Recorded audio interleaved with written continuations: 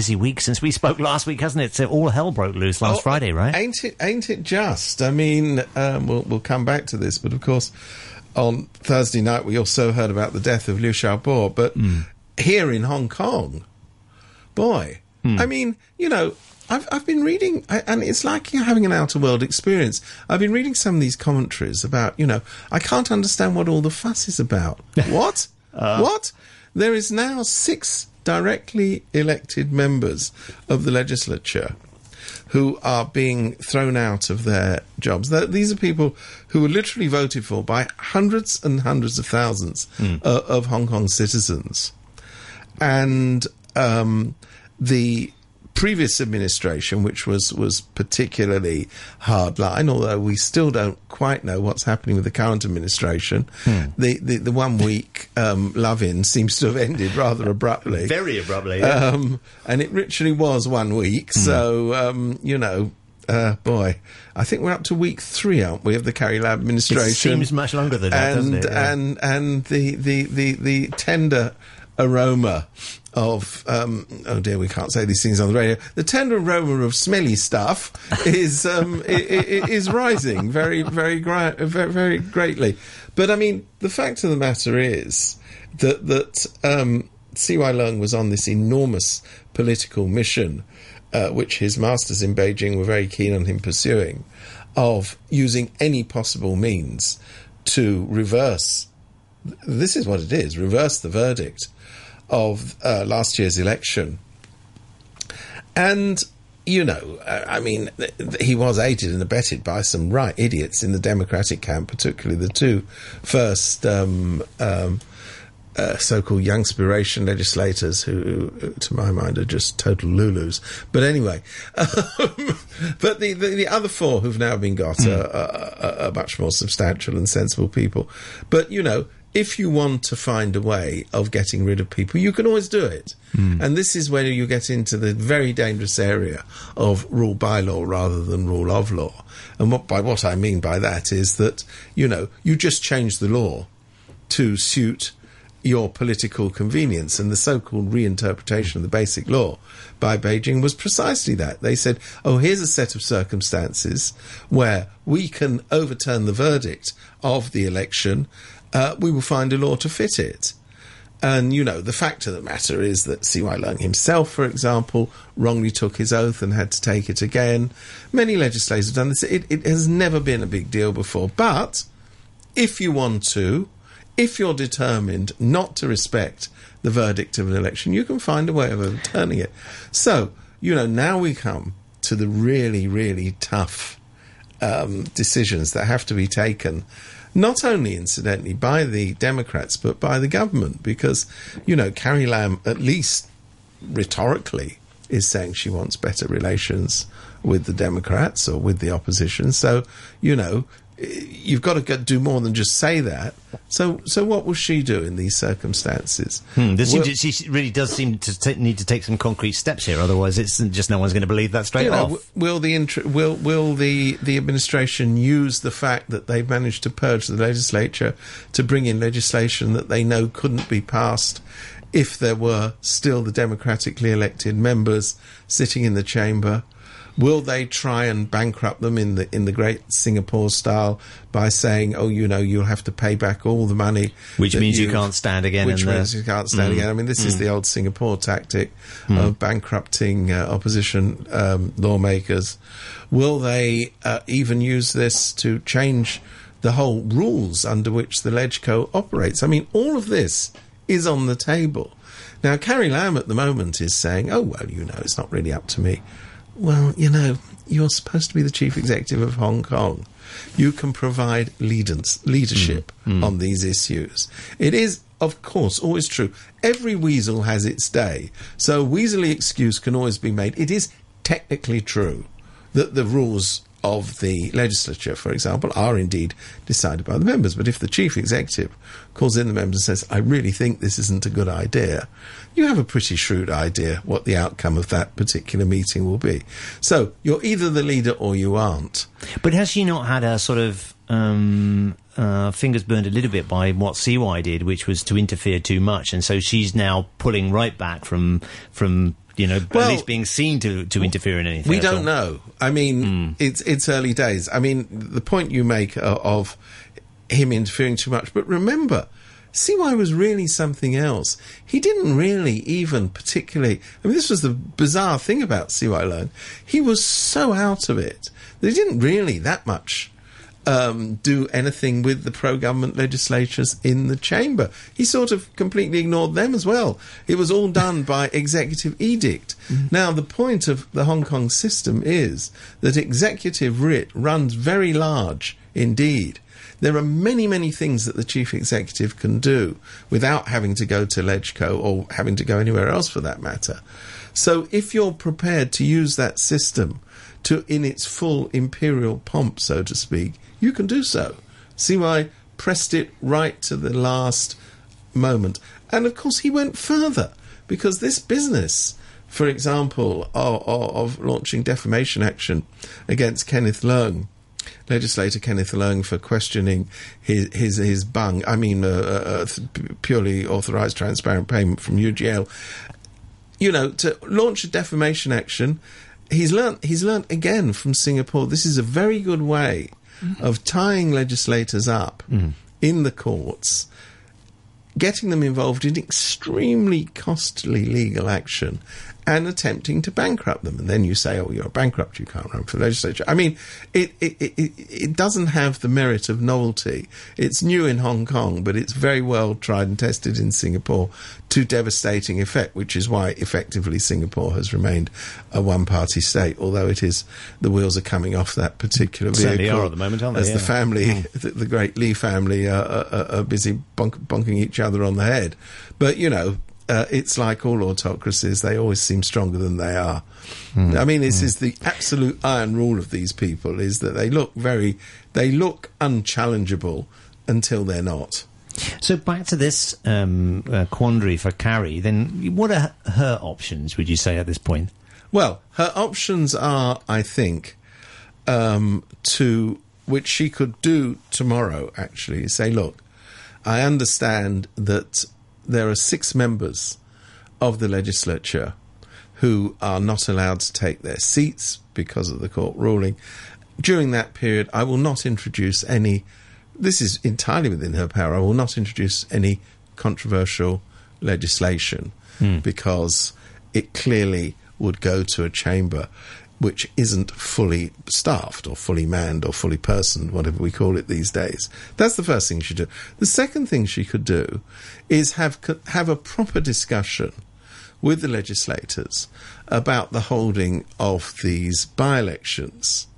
Because as it stands, the very likely outcome is that because of the system that we have, it would almost be impossible for the Democrats to recover the full 6 seats that have been lost, because in a proportional voting system within these mega constituencies, you have to win to get more than one seat. Sure. In a by-election. This isn't so much in a general election, but in a by-election. If you've got 2 Democratic candidates, you would have to win something like 60% of the vote to get both those seats back, which is more or less impossible. More or less impossible. I mean, and they'd have to be sort of equally divided between the 2 pro-Democrat candidates. So there are very real questions about whether the by-elections would just serve to dilute the strength of the Democratic camp. The fact that the Democrats would win those by-elections, incidentally, I think is beyond doubt. But that doesn't mean it would be reflected in the number of legislators who would be returned after they'd been held. Is that a flaw in the system here, or is that a flaw in proportional representation, or what is that a flaw in? Well, I think that the system here is bonkers. I mean, it is bonkers beyond belief, and only explicable if you wanted to rig the system, which is, of course, why it was designed. I mean, Hong Kong, with its 7.3 million people, 2/3 of whom at most are electors, so the electoral roll of maximum is something between 4 and 5 million, has 5 constituencies. It's beyond nonsense. What you need, first of all, to do is to split up the constituencies. There's no reason for these big constituencies. Absolutely pointless. We know why they were introduced. It was because there was never any prospect when these elections first came into being of the well, they weren't pro-government in those days, but let's call it what it is, of the Communist Party supporting candidates being elected. The only way they could be elected was by this proportionate redistributive vote system. Now, if you had, in a tiny place like Hong Kong, something more realistic of the order, you don't need to expand the chamber, but something more realistic like, 20 to 30 constituencies, small constituencies. Number one, it would mean that the person representing those constituencies would be more able to represent the area. Sure. At the moment, the person who, in my constituency, which is New Territories East, they represent Tai Po, they represent Sai Kung, they represent Joon Kwan. Which are completely different. They represent, this vast, vast area with very different circumstances. And the net result is that even I, who follow local politics, I'm never quite sure who it is who actually represents the constituency that I belong to. So, number one, you need to reduce the size of the constituencies. And then I think, once you've done that, in other words, one person elected to one constituency, it would be simple. You don't need proportional representation. It's just the person with the highest vote gets in. Sure. Well, it sounds very simple, but I'm sure it's not going to happen. Well, it's not going to happen because it would be of immense immense benefit to the democratic forces. Yeah. Because, as matters stand, with only half of the chamber, we need to remind ourselves of this, only half of the chamber is democratically elected. Within the popular vote of Hong Kong, the Democrats score something between 50 and 60% of the popular vote, but in the chamber have about a third of the members. So you can see why reform of the electoral system is not looming quickly. In terms of these by-elections, what are the rules, in particularly when do they have to be done now? Because that seems to be a bit vague as to when they have to have these by-elections. Yes. I mean, is there a timetable set out somewhere? It's very unclear because, first of all, in all of these cases of expulsion from the legislature, legal action is pending.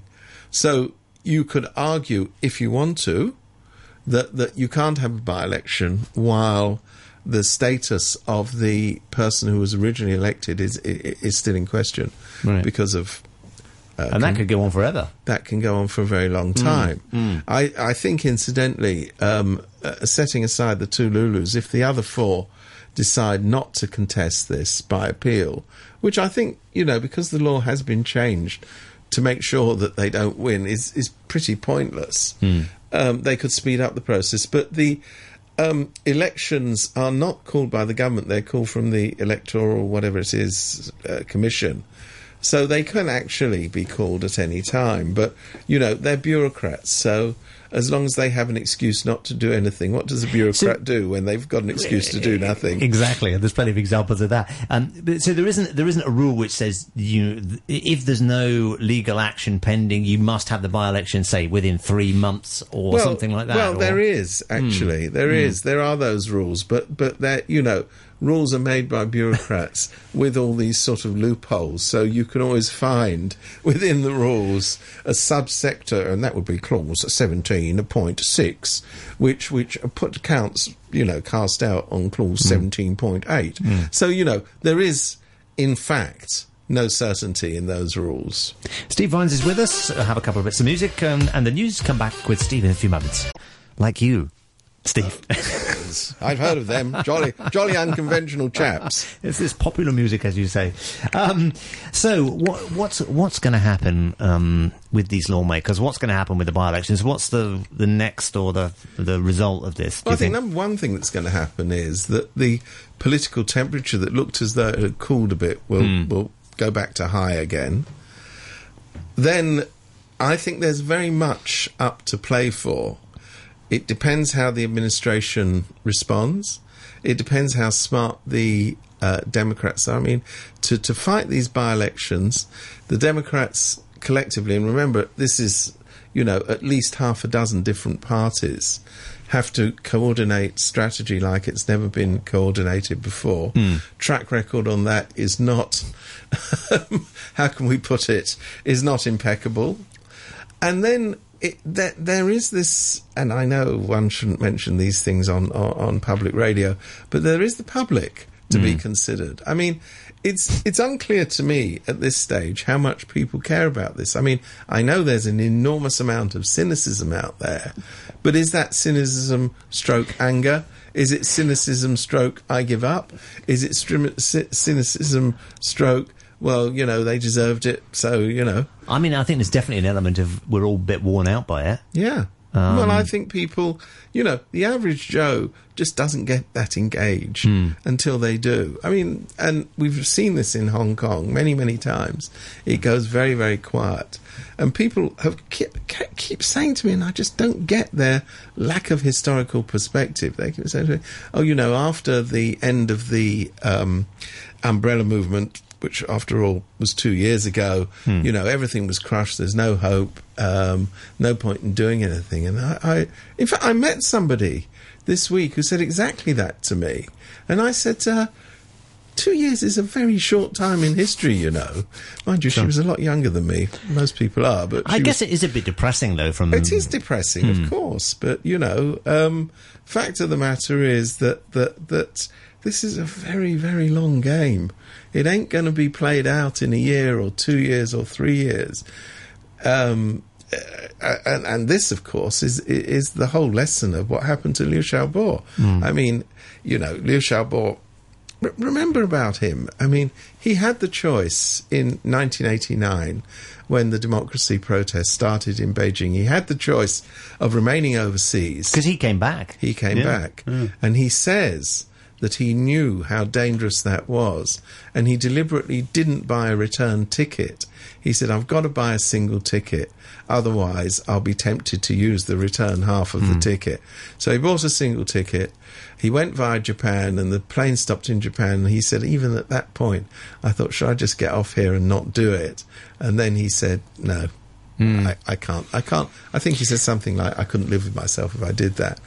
So, literally a life-changing moment for him. It was a life-changing moment for him. And also, in case anybody's forgotten, it was a life-changing moment for many of the people in Tiananmen Square, because he was the crucial figure that organised the exit of many students and other protesters, organised this negotiation with the military, who would otherwise have been there and could well have been killed.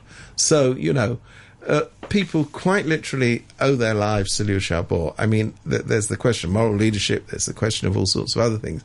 But in that sense, there are people alive today who wouldn't be alive today if he hadn't done what he did in Tiananmen Square.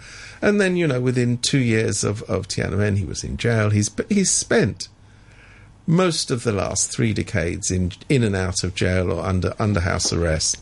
He has not been a free man since returning.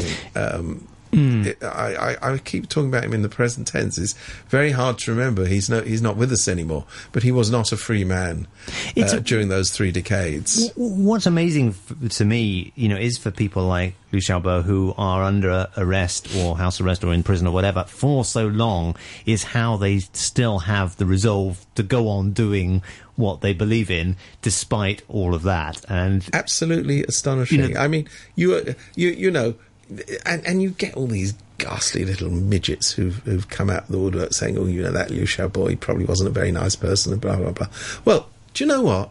To live that sort of life and to expose your family, because remember, in these one-party states, when you pop your head above the parapet, it's not just you who gets knocked down. I mean, look, the terrible things that they've been doing to his wife, Liu Xia.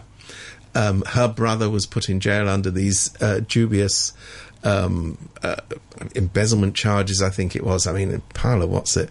The whole Liu family, I mean, his brothers were put under surveillance during the time that he was in jail. And then you come to the moment of his death, and there's this harrowing absolutely ghastly shadow of the Cultural Revolution when the brother is forced to go on television. Liu Sha didn't appear in this video, and thank the Communist Party for its compassion towards his brother. I mean, this is shadows of the Cultural Revolution when people were assassinated by the state or by mobs, by the state, and the relatives had to come forward and pay for the bullet. I mean, you know, it's a level of warped, twisted and vile retribution even after death that in civilized societies people just wouldn't even, I mean, it's hard to contemplate. God knows what was going through his brother's mind, but I only assume that he did that because the repercussions of not doing it would have been enormous. So I'm not blaming him for doing it, but I am saying, you know, they will not let it rest. So now they say, you know, the ashes of Liu Xiaobo are in the Pacific Ocean, and lots of protesters are saying, oh, well, that's good, because his influence, you know, goes all the way to America, goes all the way to Canada, goes all the way around the Pacific, which is the biggest ocean in the world. You know, it's ironic, really. We could look at it that way. I don't know. I mean, I do know. One thing I am absolutely sure about is, as history develops, Liu Xiaobo's name will be remembered, and the monsters who were responsible for his imprisonment, for the lies, for all the rest of it, will be largely forgotten. I think that's one thing that you can be very sure about, because, you know, everybody who thinks that dictatorships last forever just are so on the wrong side of history. It's unbelievable. Steve Vines is with us. Back in a moment. Young Money. White elephants do we have out there at the moment then, Steve? Well, there is the mother of all white elephants, the Bridge to Nowhere, which is rapidly rising. It's almost finished, isn't it? Almost, yeah, absolutely. Gosh, do you know it was in fact scheduled for completion, I think, if I'm not mistaken, last year. Right. But now, because it's all been so highly successful, I think it is definitely until it isn't going to be finished next year. But you remember, I'm raring to go. You are. Well, can I tell you something? And this is useful to the listener as well. Do you know that once the bridge has been constructed, you will be able to get from Zhuhai, which is where most of our one listener is. I'm always there. If you are in Zhuhai, you can get from there to the airport in about 45 minutes. Cool. And I mean, is there any greater thing among person-kind as we sit here today? They still, incidentally, haven't sorted out how you can, if you've got a car, because, you know, I don't know whether you've noticed this about bridges, but normally, what this is how it works. You go to a bridge in a car and you drive over it. Yeah. That's apparently quite normal, quite right? common. Is quite that common. Yeah. If you go to the Great White Elephant in the Sky, the new bridge, actually, it's very unclear how you would actually get on the bridge unless you've got mainland number plates, which of course are owned by very, very few people in Hong Kong. So the most likely thing that would happen, and we still don't know because nothing has been announced about this. Instead, we don't even know what side of the road they're going to drive on, which is an interesting... That's a good point. Interesting thing. But, I mean, the most likely thing is... Who owns the bridge, by the way? I mean, the three governments. Zhuhai government, Guangdong government, and Hong Kong government. Does it have Hong Kong police on, or mainland immigration officials? To be decided, apparently. To be decided. That's in line. That's all part of the heady mixture of things to come. So, but it seems possible now that what happened is you drive your car, this is the Hong Kong punter, and somewhere or other, God knows where that would be, you park it, you then get on a coach, which will take you across the bridge. Oh. So, but it's strange that we haven't heard a lot about that. I haven't heard anything about that at all. No. Meanwhile, we heard yesterday, and it's the gift that keeps on giving, that the bridge, which is now ballooned into costing Hong Kong, not the whole project, just Hong Kong, $117 billion. Wow. That's even more than you earn, I think. Getting there. Marginally. There's now, you know, and we were told when they went back to LegCo this very year, told by Anthony Cheung, the Secretary Housing and Nose-Picking Secretary, that was it. That was it. They've come back to LegCo. They came back for about another... When was this? This was like... A few months ago. Okay. For an extra 50 billion. I mean, hey, 50 billion between friends. I'm exaggerating. It wasn't quite that much, but it was billions of dollars. They said, that's it. There won't be any more. Whew, yesterday, up in Finance Committee, buried in the paperwork is, oh yes, well, there is the extra 8.8 billion that the contractors are asking for because of delays and blah, blah, blah. And I'm thinking, you know what? This ain't over. This so ain't over. And you think, oh, only 8.8 billion. But hang on, pinch yourself. 8.8 billion is an enormous sum of money. Huge amount of money. They're now also talking about an extra allocation to keep the contracting companies on after the bridges been finished, because there might be light bulbs to be changed or screws to be tightened, and the joy goes on. So no one would have ever thought that you might want to keep those contractors on to make sure everything's okay, would you? You wouldn't have thought that ahead, would you? Who would have guessed that? Why would you plan that? No. So that's got to come under extra money. So, when the government says it will definitely be completed by next year, there will be some people, not me, but there will be some people who say, oh, yeah.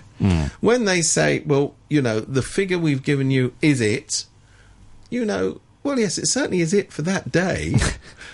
I mean, it's just the amount of money going into this is un-effing believable. And it goes on, and meanwhile... The law of being able to get from Zhuhai to the airport in 45 minutes is what keeps me happy.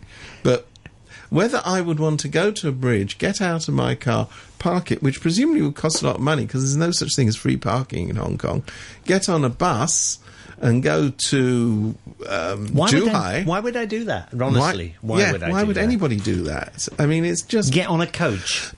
That apparently is the great thinking that is going through the very fine minds who have been masterminding this plan.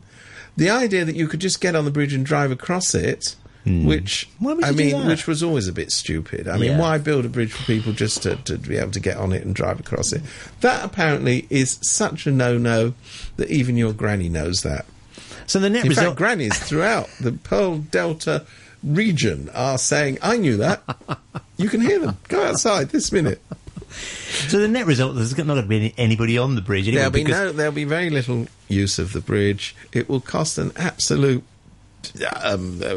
bucket load of money. There's another word for that. Bucket load of money and more, because that once you've spent 117 billion of taxpayers' money, there is no end to the largesse. But, you and me can pay for it, so that's okay. It is our white elephant of the week, Steve Vines. Thank you very much, as ever. We'll see you next Thursday. I'll clump out.